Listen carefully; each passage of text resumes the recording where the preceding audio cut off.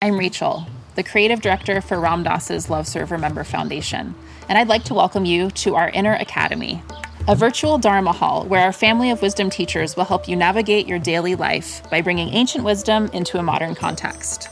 With over 200 hours of audio and video teachings, meditations, and practices from teachers like Ram Dass, Krishnadas, Sharon Salzberg, Jack Kornfield, Roshi Joan Halifax, Joseph Goldstein, and many more, the Inner Academy is your core resource for finding balance, presence, and navigating the ups and downs of your daily life. The Inner Academy has guidance for every step of your journey. Choose from an annual or monthly membership and gain access to past and future courses, retreat replays, virtual community, and much more. If you've been familiar with Love Serve Remember Foundation for a while, you'll know that most of our offerings are given freely or on a sliding scale basis. So when you subscribe to the Inner Academy, you're paying it forward and bolstering our ability to continue creating accessible offerings for all in the future, as Ram Dass wished for us to do. Be here now and start your journey with Ram Dass's Inner Academy today. For more, visit ramdass.org/Inner Academy. Worried about letting someone else pick out the perfect avocado for your perfect impress them on the third date guacamole?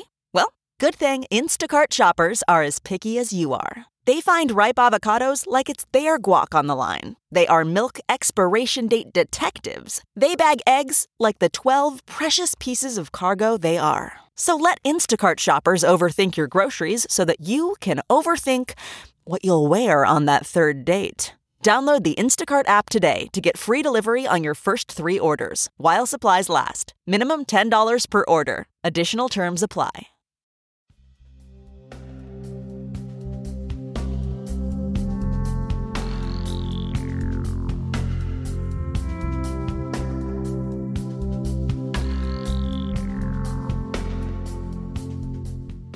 Welcome back, everyone, to Mind Rolling, and I'm Raghu Marcus. We have a terrific podcast today. Very, very, very special person. His name is Jim Doty, and he wrote a book that is just in release called Into the Magic Shop, combining the forces of a rewired brain and an open heart. And he is a neurosurgeon, and he's doing a lot of work around the investigation of the brain and the heart and their connection. And he has a wonderful foundation that's doing a lot of work around compassion and altruism at Stanford University.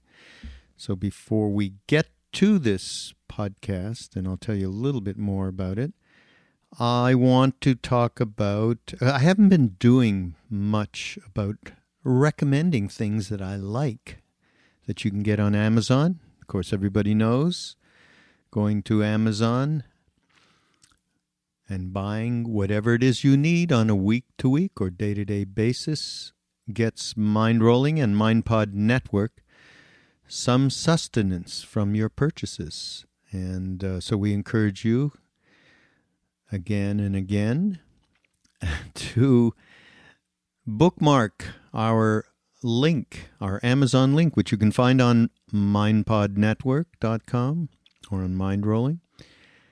And you can then just click on it whenever you're going to go ahead and buy something at Amazon. I have a couple of things that I got off my ass and put some attention to this, and I found this is unbelievable. It's called a Sengled pulse light bulb. That's S as in Sam, ENGLED, pulse light bulb. Okay. First of all, this energy efficient LED bulb has a secret. It's also a Bluetooth speaker. It pipes tunes to literally any corner of the house. Can you believe this? And it's not nothing. It's $150. But can you imagine getting wherever you want? You put this light bulb and you've got music from your central amplifier, tuner, whatever it is. I thought it was pretty far out. I'm going to go get me one. So that's the nutball thing in terms of advice. And here is, I'll go to the opposite end of this, which is a recommendation on a book. It's called The Teacup and the Skull Cup. All right, this is a book from Chogyam Trungpa Rinpoche. We talk about him ad nauseum on Mind Rolling. An amazing, amazing teacher who has done so much to bring Buddhism to the West. Here's a little blurb about it. Trungpa Rinpoche's astonishing take on Zen and Tantra reads like a speech delivered from another planet. What we have here is less a work of explanation and exposition than a bravura performance, a wild, weird demonstration of intellectual daring, and outrageously dead-on spiritual vision. That's Norman Fisher's review. Norman Fisher's a pretty cool guy himself. So there you go. Go ahead and get that one. I am. And then music. I love music, and I love discovering new things, and I discovered something new that, many of you probably or may already be in on. It's like a world jazz fusion band called Snarky Puppy. Loved the name. And they just put out a record called Family Dinner Volume 2. They've been around for a while. This is their 10th record. I never heard of them. So, and I think there's a film that accompanies the record. And so they feature a bunch of different really amazing musicians, including David Crosby. And I did go up and take a listen to David, and what he did was absolutely gorgeous. They also got the guitarist Charlie Hunter, the singer-songwriters Becca Stevens and Chris Turner. But really blew my mind was the Afro-pop singer Salif Keita. By the way, get anything of his, most especially his ballads, are the most transporting music I have ever heard, just about. I mean, one of the great, great singers. And also Susana Baca, who's an Afro-Peruvian folk singer. So I think this is an incredibly solid recommendation here. Never mind the light bulb speaker, which is pretty far out too. So here we're going to go with James Doty and my chat with him. I mean, just imagine, just to give you a touch of a background, just imagine you grow up extraordinarily poor. Your father is absent most of the time, an alcoholic, and very threatening. So you never know when he comes home what's going to happen. And your mother is quite depressed, deep depression. You just absolutely are living a very bereft kind of life. And that's Jim Doty. So imagine, at 12 years old, he was into magic. He loved magic. So he went, and he lived in sort of away, not far from L.A., in a place called Lancaster. It's in the desert.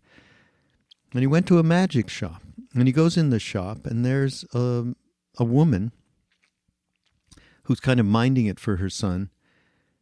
And what ensues is her offer to teach him some practical methodology about being able to change his life from the inside out.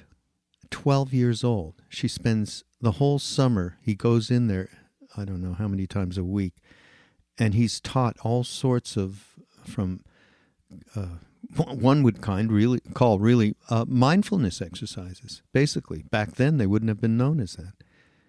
And this completely changes his life, and he becomes this extraordinary neurosurgeon.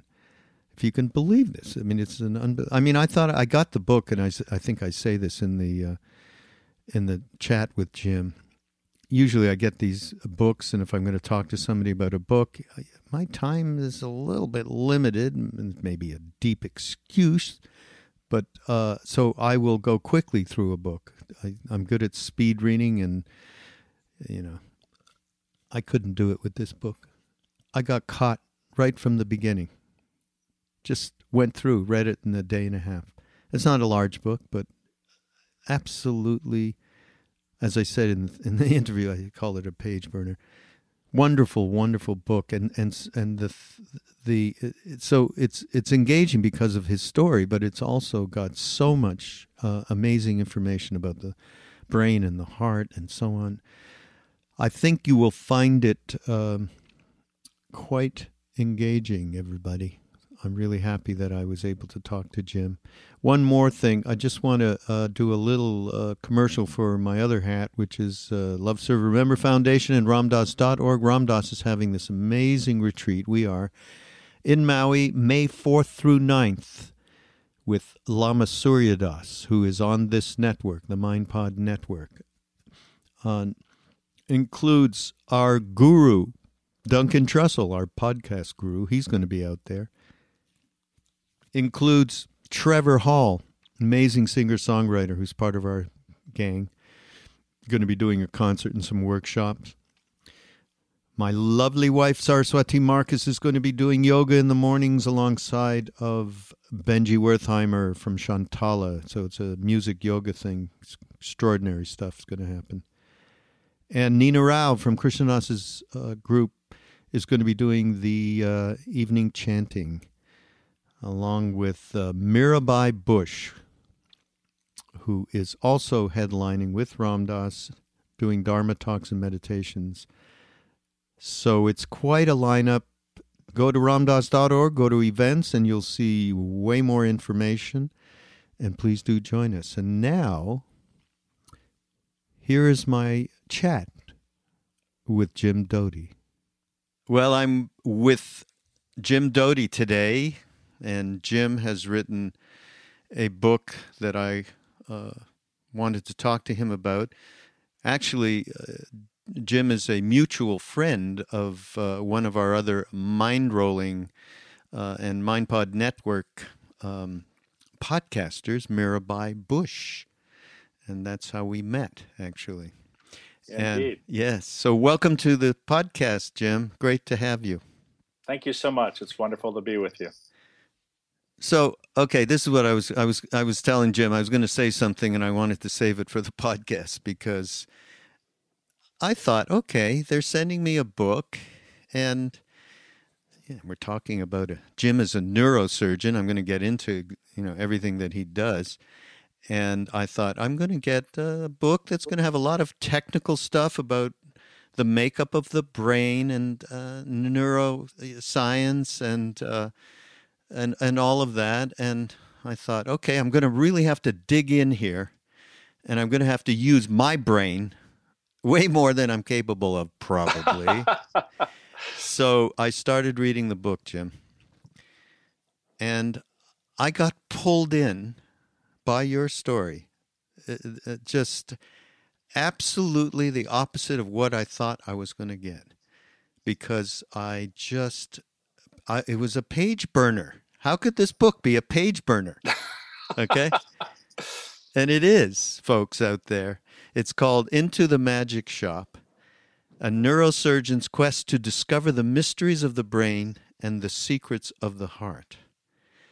And I know you don't know much about my background. Again, folks, everybody, we just met this second, which is the delight of podcasts, really. But I am a good friend and have been a student of Ramdas, who I know you know who Ramdas is, and went off to India. And after I heard his first few talks back in the day and followed him when he went back the second time and met Neem Karoli Baba, his guru, which became mine. And this one of the reasons I'm telling this little bit to you right now, because when I say secrets of the heart, okay, because one day I'm sitting with him and he's sitting, so we were like 23, anywhere from 18 to 25 at the time. A bunch of Westerners, people that you know, Dr. Larry Brilliant. I know that you know who Larry is. Oh, absolutely. So there we were, and he's got a bunch of Indians sitting around him. And he said, these people, they came all the way from America, Canada in my case, and they came for no reason. They're not interested in worldly stuff. They're not interested in me granting people babies and jobs and matriculation from exams and so on and so. They came for the secrets of the heart, and I'm going to give it to them. So when I read this, I thought, holy Jesus, right? And then, so Jim everybody out there was so fortunate to have something happen to him, and I'm going to ask you to describe it, but it was a meeting with a remarkable person, something that Gurdjieff might have talked about. Jim met that person, and do you mind? Jim's written this book. It just came out, everybody, and you got to go to Amazon and get this book.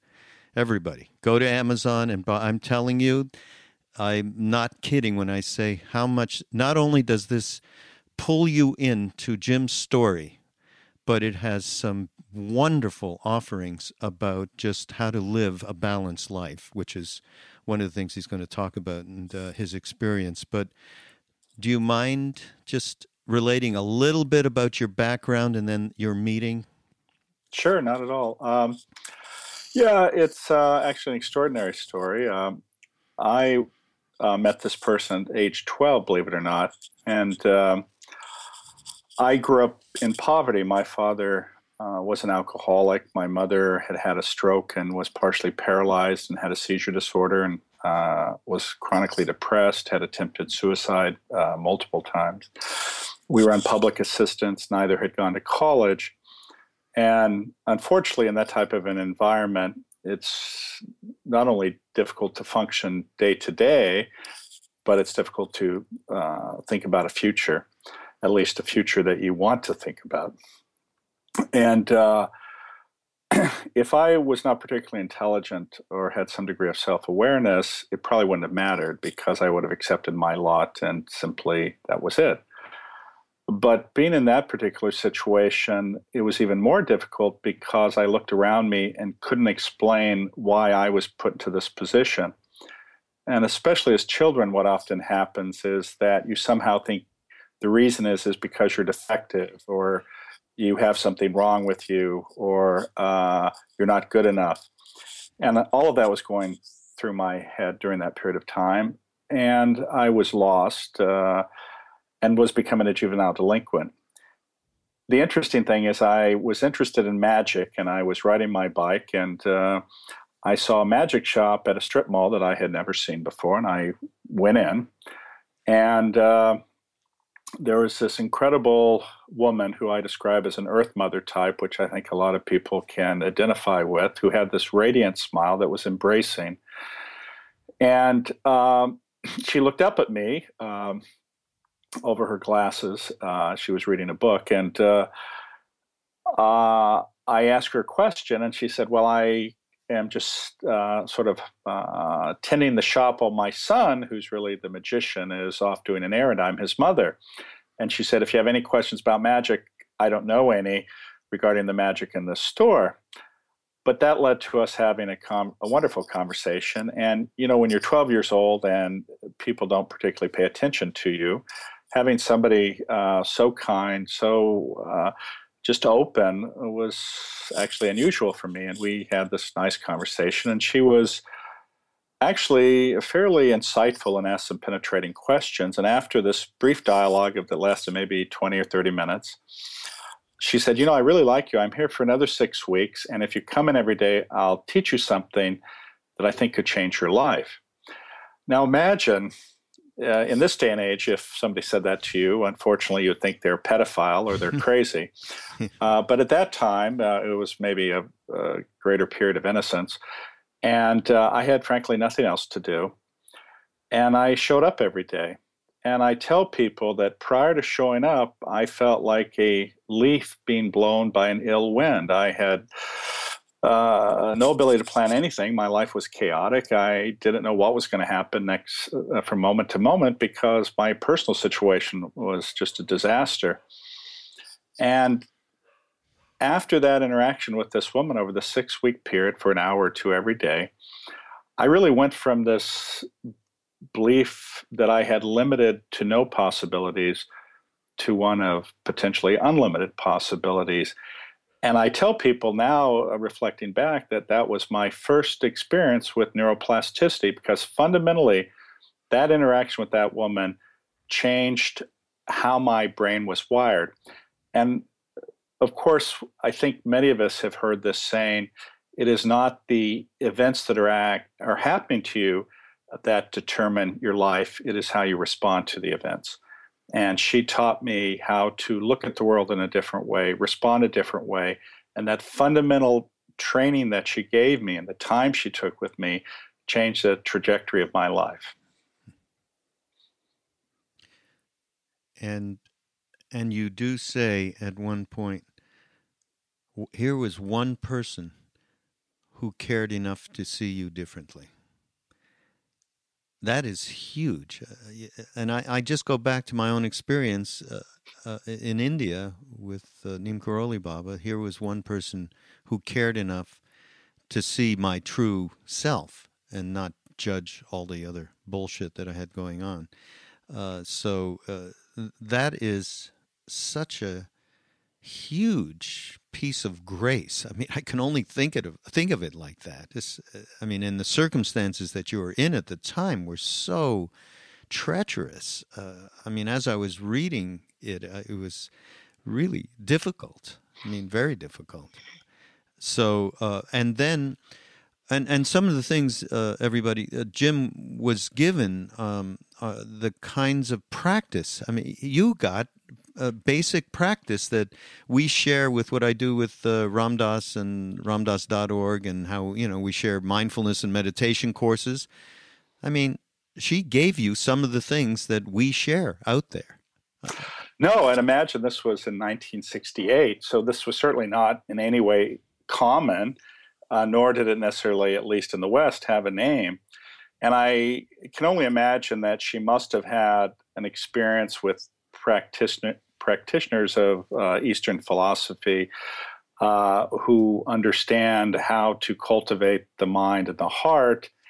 And just by the nature, again, reflecting back about her personality and how radiant it was, that clearly was the case, because I think you've had the experience with your own guru, and I have been blessed to have interactions with really some of the major spiritual leaders of our time, including the Dalai Lama, Thich Nhat Hanh, Sri Sri Ravi Shankar, Amma, Eckhart Tolle, Sogyal Rinpoche, and a whole variety of others who have really amazingly have embraced me in my own searching, and have been kind enough to spend great deals of time with me. And to have someone who recognizes immediately who you are really, and not the projection that we try to put out there to give people the impression we have our act together, or we're not in pain or suffering, and who really see into our heart and our possibilities and our potential, and say, regardless of what's happened to you in the past, I believe in your future. Yeah. That is, I think you even say it at one point, that famous saying, when the student is ready, the teacher appears. And for and for that to happen at the age of 12, obviously, this is not a matter of just this lifetime. This is a matter of good works that have happened in previous lifetimes and so on. But the interesting thing is that you went from that point,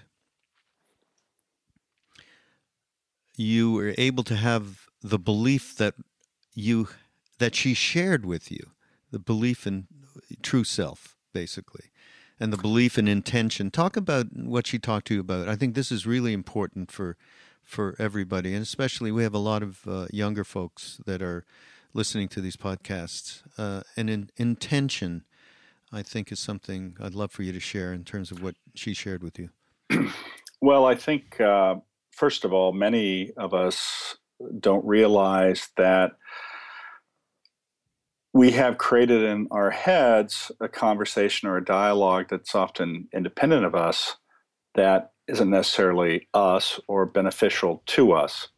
And as a result, based on how we've grown up, what people have told us about who we are, we allow that to actually become who we are and limit us.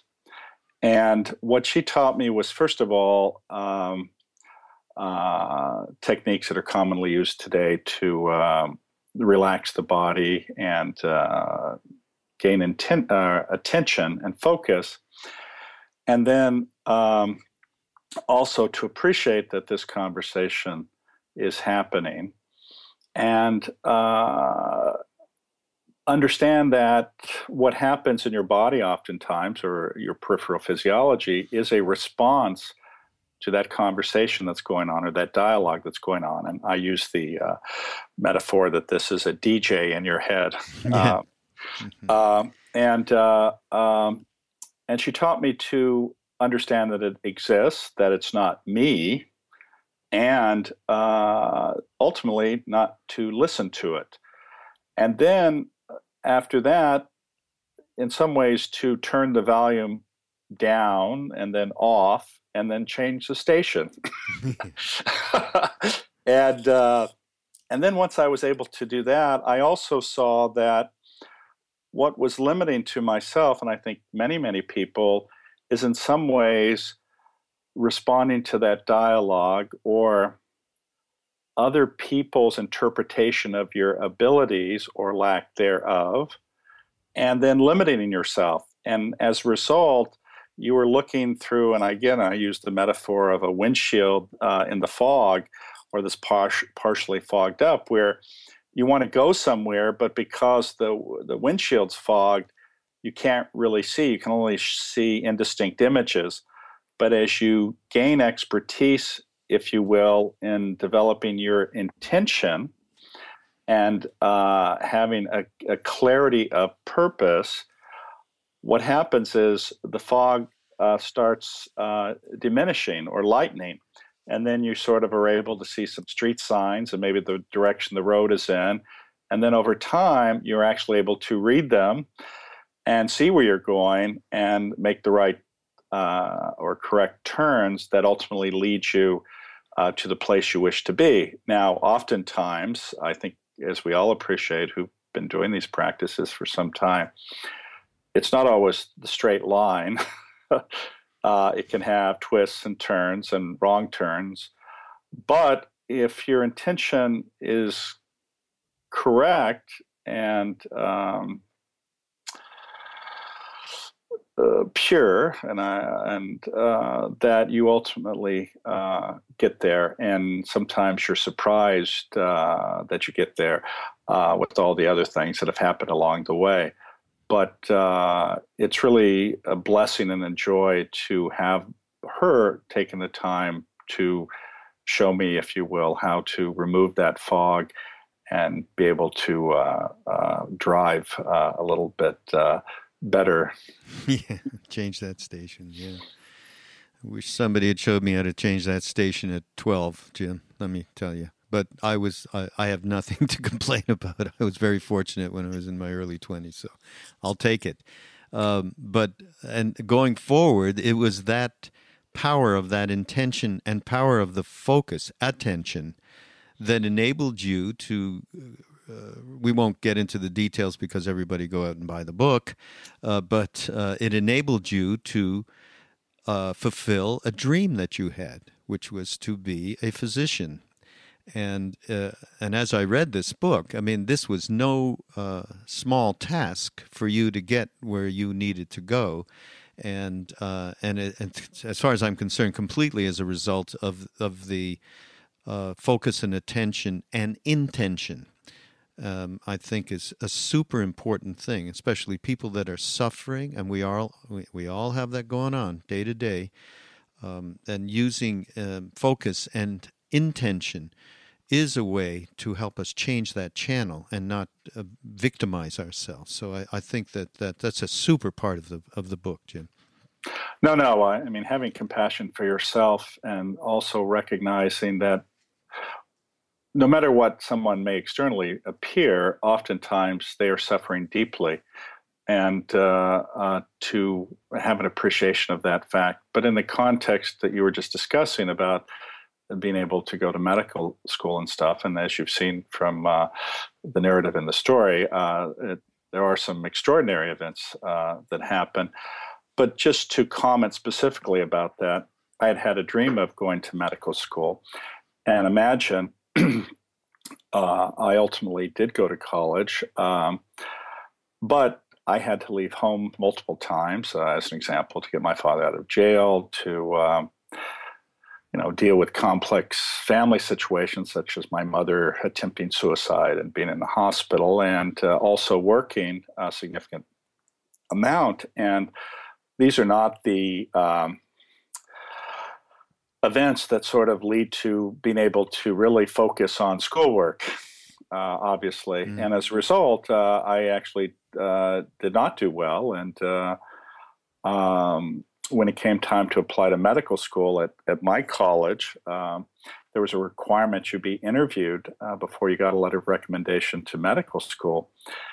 And the reason I bring this up is so many of us oftentimes listen to what other people say to us about our own abilities. And really what they're doing is they're commenting about their own inability or their own fear or anxiety about doing something. And by projecting that on you and then limiting you and your success, it makes them not so feel so bad about themselves. And it's something I think is very, very common. And because of my own difficulties in college, I had many, and I will say quote unquote, friends who were kind enough to tell me I would never go to medical school or achieve my own personal dream. And as a result, when I went to apply to have this interview for this letter, the secretary looked at my file and she said, well, for me to give you an appointment is really a waste of everyone's time. Now imagine you're 19 or 20 years old and somebody has already determined that your life, who you are, is a waste of their time to spend with you. I mean, how horrible.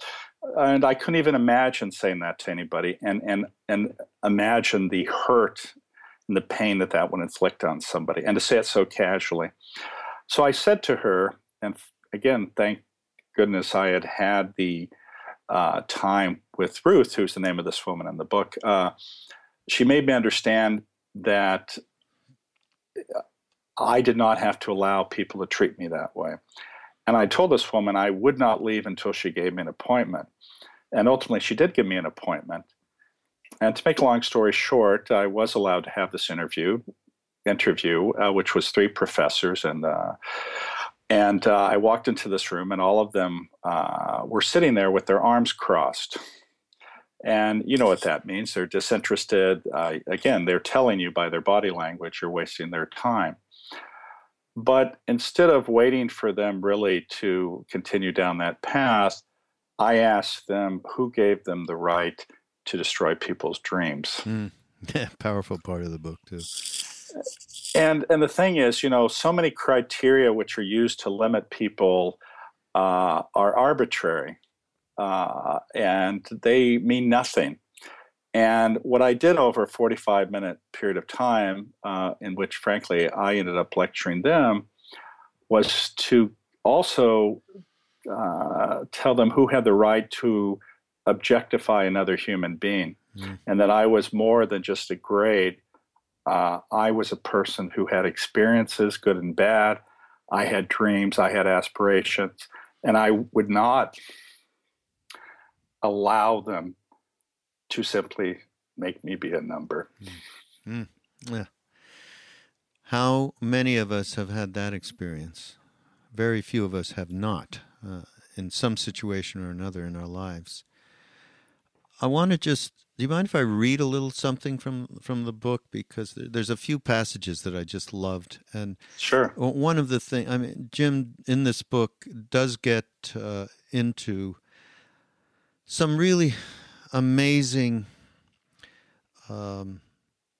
descriptions of the brain, which he operates on a day-to-day basis. In fact, I'm doing this podcast and he's in his doctor clothes, which as soon as I see that, I get a whole other different attitude about the person. Oh my God, I'll be good.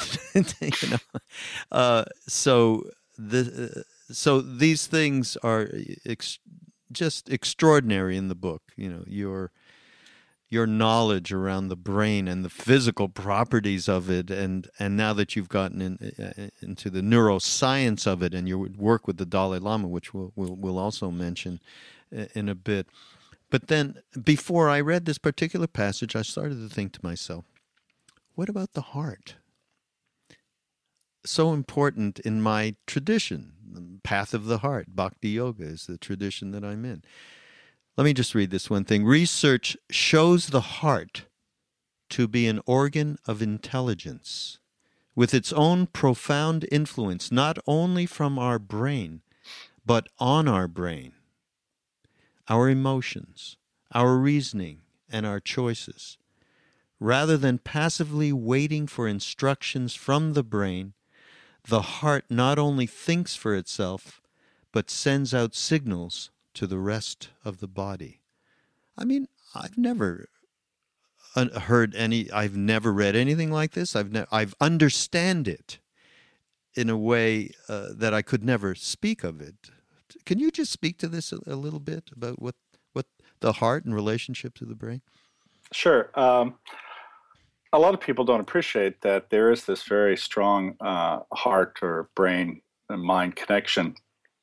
And it's mediated through something called the vagus nerve, and that connects to the brain and the brain stem. And it's not a one-way street; it's a two-way street where there's constant flow in both directions, and also that flow extends to other organs in the body. And really, this is how your body is able to communicate about events that are happening just from sensory receptors in your body, but also how your body, based on input into your mind, affects the heart and the other organs. As an example, many people don't appreciate that through the vagus nerve, or this brain-heart connection, is mediated our flight, fight, or freeze response, which is our threat response, and also mediates, if you will, our heart response in the sense of metaphorical heart, of kindness and caring and connecting. And there's a fine balance there. And what has happened, unfortunately, in modern society, remember our DNA has really not changed over the last 200,000 years. Mm-hmm. So we are that same animal on the savannah in Africa as we are in modern society. Yet the demands on our attention and on that human species that evolved to live on the savannah oftentimes far exceeds our capacity to appropriately respond or attend. And as a result, instead of being in this sort of calm, caring, connecting mode, which is really our default mode, we are pushed over into have this chronic anxiety, stress, which leads to this epidemic in our society of depression. And the extraordinary thing, though, is that when you have this chronic release of these hormones, they have an effect on depressing your immune system, on causing very negative peripheral effects on your physiology and your heart and your blood vessels, and ultimately your longevity. But the extraordinary thing is, with the practices I describe in the book, and which you're certainly familiar with in terms of Eastern philosophy and meditation and mindfulness, is that you can shift the balance back to this default mode where your heart really is open and there with you, And you learn not to respond to this typical threat mechanism that we have. You learn not to respond to this innate tribal response that we so often see that's mitigated or modulated by fear and anxiety. And basically what happens is that as you make this shift, not only do you change both mentally and physically, but the world around you changes and all the people in it. And fundamentally, when I said earlier, my personal circumstance following my interaction with Ruth did not change, it is how I responded to those circumstances. And that was everything. And this is what happens when you shift from this stress anxiety mode that engages your sympathetic nervous system to one where your parasympathetic nervous system dominates. Everyone around you senses that, and everything changes. And probably a good time here for this little passage that I picked up. The mind wants to divide and keep us separate. It will teach us to compare ourselves, to differentiate ourselves, to get what's ours, because there is only so much to go around. The heart, however, wants to connect us and wants to share. It wants to show us that there are no differences and that ultimately we are all the same. The heart has an intelligence of its own, and if we learn from it, we will know that we keep what we have only by giving it away. If we want to be happy, we make others happy. This could be a little bit of our mission statement for Love, Serve, Remember Foundation, which is our thing with Ram Dass and Mirabai and other people you know. And this probably leads, it's a good segue into your work with compassion, and I'd like you to talk a little bit about the foundation, obviously. Can you talk about the foundation you set up at Stanford? Sure. Well, maybe as to preempt that slightly, I would tell you, and this relates to what I said earlier, getting to where we need to be isn't always a straight path. And as you can see from the book, and there's I think some fairly profound stories about, well, I did learn many lessons from Ruth. There were a few that I skipped over or maybe did not listen to as intently. And until I had some very profound experiences and really went back and reflected on what she had truly said, was I able to move forward. And part of that was ultimately a desire to explore this connection, if you will, between the brain and the heart, and understand how the brain functions when it is compassionate or caring, understanding that this is our default mode.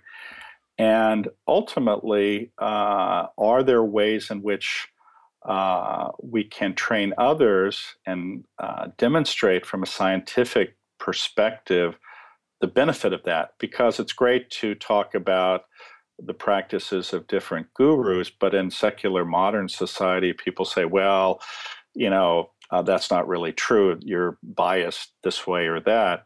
But when you can actually demonstrate how these practices actually affect the physiology and demonstrate that by doing them, it can improve your life, your health, mental and physical, and increase your lifespan, that's when it really means something. And so I had periodically left Stanford and to do different types of activities, many of them entrepreneurial, and there's some interesting aspects of that, of great success and great financial loss. But a fun part of the book, everyone. Parts of it were fun. Some were not. Not so. Yeah. Well, reading it.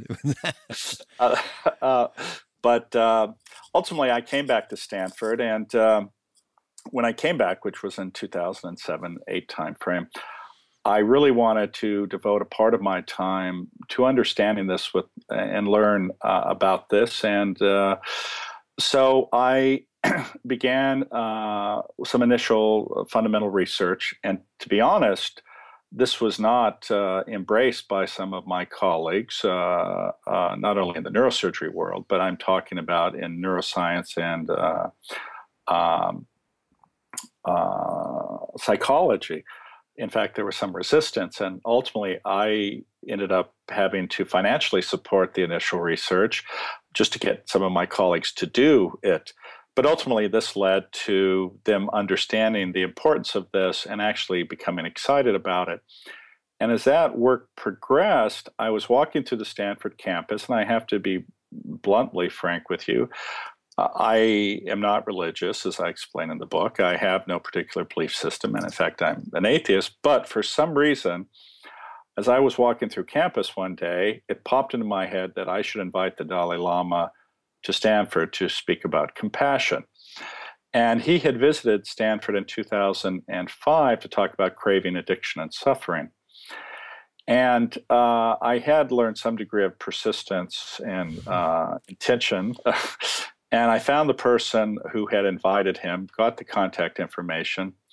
And this ultimately did lead to a meeting with him and in 2008. And at that meeting, I explained this initial research that I had done. I asked him if he would consider coming to Stanford to talk about compassion and interact with some of our scientists. And I was amazed because he immediately agreed to do so, and enthusiastically so. And he continued beyond the time of our appointment, quite an extended conversation, and became more and more excited. And then he began an animated dialogue with Thupten Jinpa, who many of you may know has been His Holiness's primary English translator for the last quarter century. And they began this animated conversation in Tibetan. And I was really quite afraid that I had said something that had angered or pissed off the Dalai Lama, which nobody wants to piss off the Dalai Lama, right? And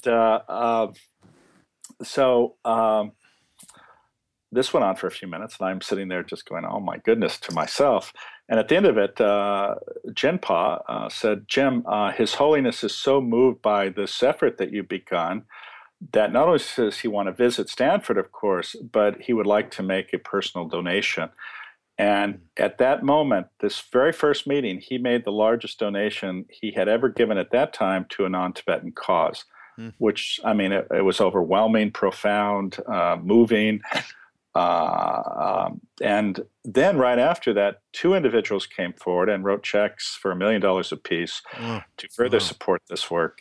And then I went back actually to the dean of the medical school and the head of the Neuroscience Institute, and I said, because I'd just been doing this on the side casually actually, and I said, well, geez, I have some money here, and I really would like to take this to the next level. And ultimately, they were supportive, a little trepidation, I have to say. But when you have a significant amount of money, that always helps move the needle a little bit. Yeah. And that was how the Center for Compassion and Altruism Research and Education at Stanford, which is part of the medical school and Neuroscience Institute, came into existence. And it's really been quite extraordinary. Wonderful. And of course, His Holiness has large, big-time intent to marry spirituality, consciousness, and science, and to be able to have, they've, thousands of years, they've been studying the science of mind through all of these incredible Rinpoches, these incredible lamas, and now he wants the scientific community to join him in proving it out, and the corollary as well. So this is just amazing that this all occurred to you. You met him, and now doing this kind of work with him. And of course, I know Richie Davidson is primary, and I actually saw them at Emory in Atlanta a couple of years ago, and talking about this in a panel. It was just wonderful work and just incredible what he's doing. And of course, if anybody is the living embodiment of compassion and caring, it's him. And in the book, you say, here's my belief. It's right in line with His Holiness. My only religion is kindness, right? I mean, what else is there? No, that's exactly right. There's one thing that's very interesting to me in the book, and that is the experience where you say almost died, did die, had a near-death experience. Okay, this is something. All of the above. All of the above. All of the above. Ram Dass and I and Mirabai actually is as we speak working on a book around death and dying. Just using Ram Dass has spent much of his service life around that subject. And so we're compiling that and also getting his view from where he is now, as he's doing really well, but he is closer than some of us. I mean, and he says that too. We never know how close each of us is at any moment either. We don't know. Exactly. But it is something that will be of a wonderful offering, we feel, and he feels. And some of the interest that he has right now is in near-death experiences. He's been doing a lot of reading on it, and he's been talking to people. And so can you relay this experience? Obviously, there was a terrible car accident, and you can start from the part where they thought they lost you there, and your own experience of it would be great. If you don't Sure. mind. Before I do that though, let me just say I recently gave a TEDx talk, which in some ways relates to this, and I said, for the last quarter century as a physician and neurosurgeon, my goal has been to prevent death. But that being said, some of the most profound and deep experiences I've had as a human being has been seeing those who have truly lived die. And for the last decade, my goal as a neuroscientist has been to understand what keeps people from truly living. Right. But so the incident you referred to, I had probably not used the best judgment, frankly, and had been celebrating with a variety of agents following a rotation during my training. And long story short, I was a passenger in a vehicle. It was an older vehicle. It had a single lap belt, and we ran into a tree at 40 miles an hour. And as a result of that, I was immediately thrown forward, and that impact of that event resulted in me fracturing my spleen, transecting my small bowel, having a back fracture, becoming partially paralyzed, and losing bowel and bladder function. But in the process of resuscitation from that, I was taken to the operating room to explore my abdomen, and went back to the intensive care unit. And then over a very brief period of time, my blood pressure started dropping because they had missed a bleeder. And all of this is well detailed in the book. And I was immediately taken back to surgery. Now, what happened, though, as my blood pressure got to a critically low state, and I was still in the intensive care unit, the chief of surgery actually was arguing with the deputy chief of neurosurgery, refusing to believe that he could possibly have made a mistake and missed a bleeder in my abdomen, and I'm bleeding to death. And as that conversation was increasing, I left my body, actually, and was sitting up in the corner of the room watching this play itself out, which is really quite an amazing thing. I mean, to see the two of them arguing, to see me laid there. And again, this is sort of the classic arrogance of surgeons, right? Ultimately, my neurosurgical colleague said, listen, if you don't take him back, I'm going to take him back. And ultimately, the chief of surgery did take me back. And I went to the operating room and remember seeing the lights and being intubated. And then the next thing that happened to me was I was experiencing the classic near-death experience, which was hearing voices of those I cared about and who loved me, reliving my own life, being on a river, if you will, of light, that was heading towards a tunnel of light, and it was an extraordinarily bright light at the end of this tunnel. And what happened is I started speeding up, and as I got closer and closer, I felt this incredible warmth embracing me, and it was this sense of incredible love and this feeling that if you met the light and became part of the light, that you would be at oneness with whatever that is, where everything in the world was connected, or the universe, and you were part of it, and you had this recognition that all of it really was based on simply love. And as I got closer and closer to that and had this realization, I suddenly said, "Wait, I don't want to be there quite yet." And as soon as I thought that, and I think I, at least in my mind, had screamed "stop," it was like I'd been on a stretched rubber band, and the rubber band, the thing that was stretching it, let go. I zoomed backward. And the next thing I remember was I woke up in the intensive care unit with the nurse asking me, how I was doing, and there you have it. Yeah, wouldn't people might, Jim? They might call that thing of that warm embrace and the love and the light. Some people call that God. I mean, they do, and the Buddhists. Of course, this is a classic going through the Bardo's experience, right, from the Tibetan Book of the Dead. So just it's amazing, staggering, actually. And it's interesting because many people, when I've explained that to them or told them this story, they go, "Oh my God, did that profoundly change you? Did you believe in God, et cetera, et cetera?" And I said, no, it had actually no effect at the time, in the sense that as a scientist, I can go through the whole litany of explanations based on science, and there's a body of literature, as you're probably familiar with now, that does explain this. One is hypoxic brain. One is the strength of these memory centers. The strongest ones, of course, relate to growing up family relationships, and as you start losing it, those are the ones that come to the surface. So there is a body of literature about that. And so as a scientist, I chose to head in that direction. Now, of course, what's interesting, as you can tell from my own life, and I have many close relationships with what are probably some of the most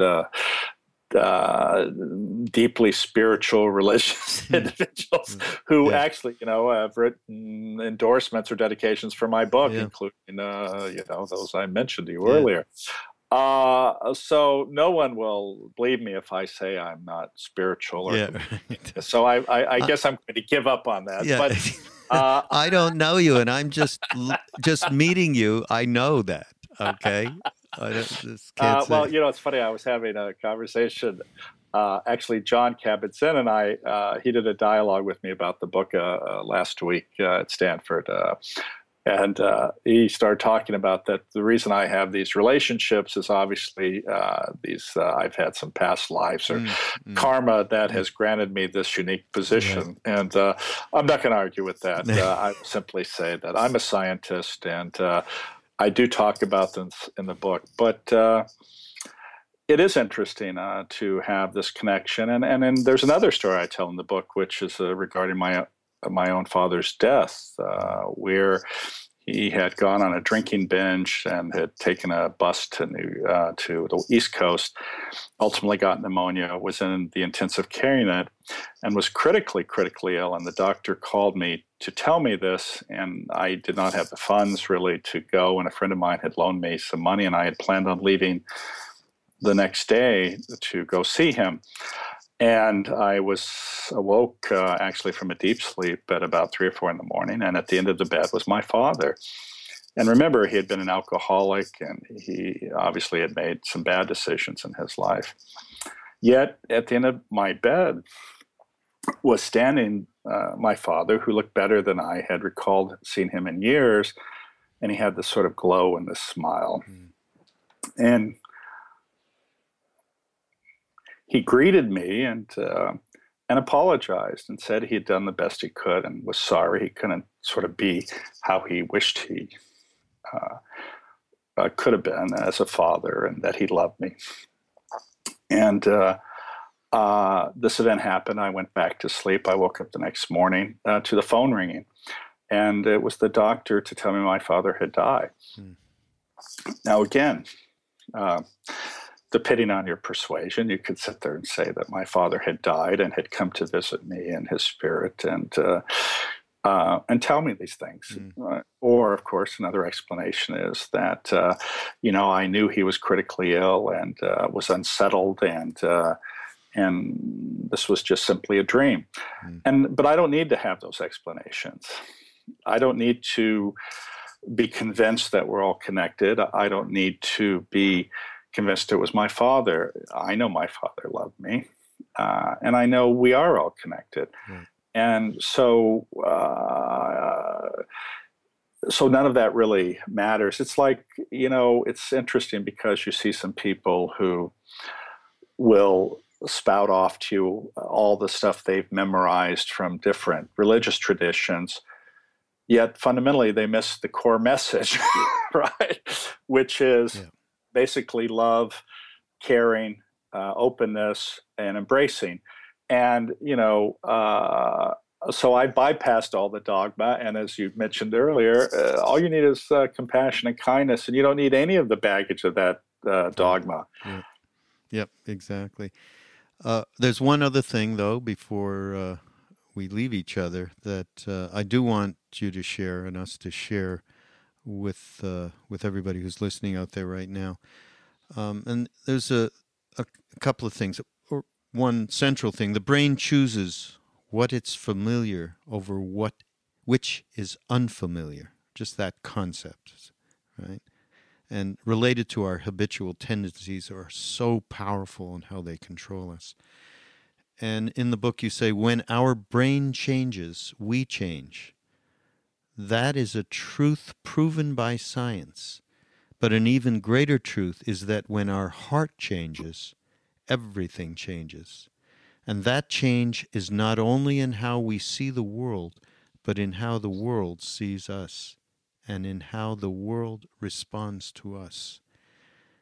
And I know the work you've done with neuroplasticity and Richie's done and all of these people, that it is eminently possible for us through practice, and that's what mindfulness is about. It's not about being a stockbroker and getting better focus and making more money. It's about our ability to change our habitual tendencies, literally change our brain. If you just talk about that a little bit, and really around, we can all do it. We can do it. No, I think that's exactly right. And I had mentioned this earlier, and you just read that emphasizes that reality. We do not appreciate the power of intention to change our lives and those around us, and by doing so, change the world. And it does take practice. You hear people say, well, I tried this or I tried that, and geez, it didn't work.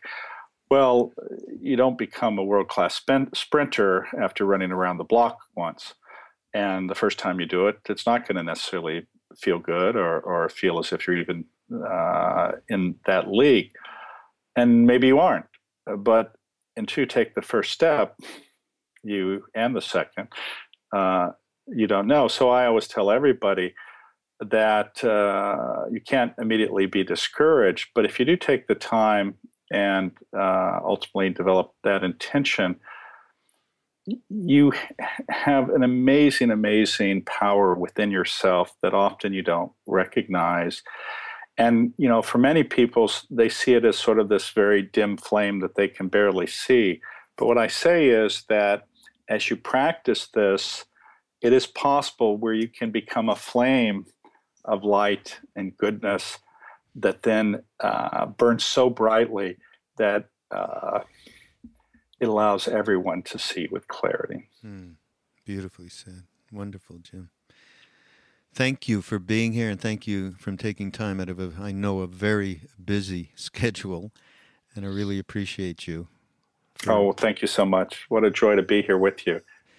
The book is Into the Magic Shop, a neurosurgeon's quest to discover the mysteries of the brain, and particularly the secrets of the heart, because mine opened when I read this book. And I'll say this again, and I made a big deal about it at the beginning, but when I especially have people on my podcast on Mind Rolling that have a book out, I flip quickly, right? And I get the essence and I do what's necessary, because my time is, unfortunately, like everybody, I couldn't do it with this book. I couldn't put it down, okay? This is the first, it's a rarity, okay? And I just have to let everybody know it. Go out to Amazon. You can go through mindpodnetwork.com, go through our Amazon link, and you can make sure that use our link, and we'll get a few shekels when you buy Jim's book, but do get it. It's just a wonderful book with a lot of great practical exercises that he was given by Ruth as well. So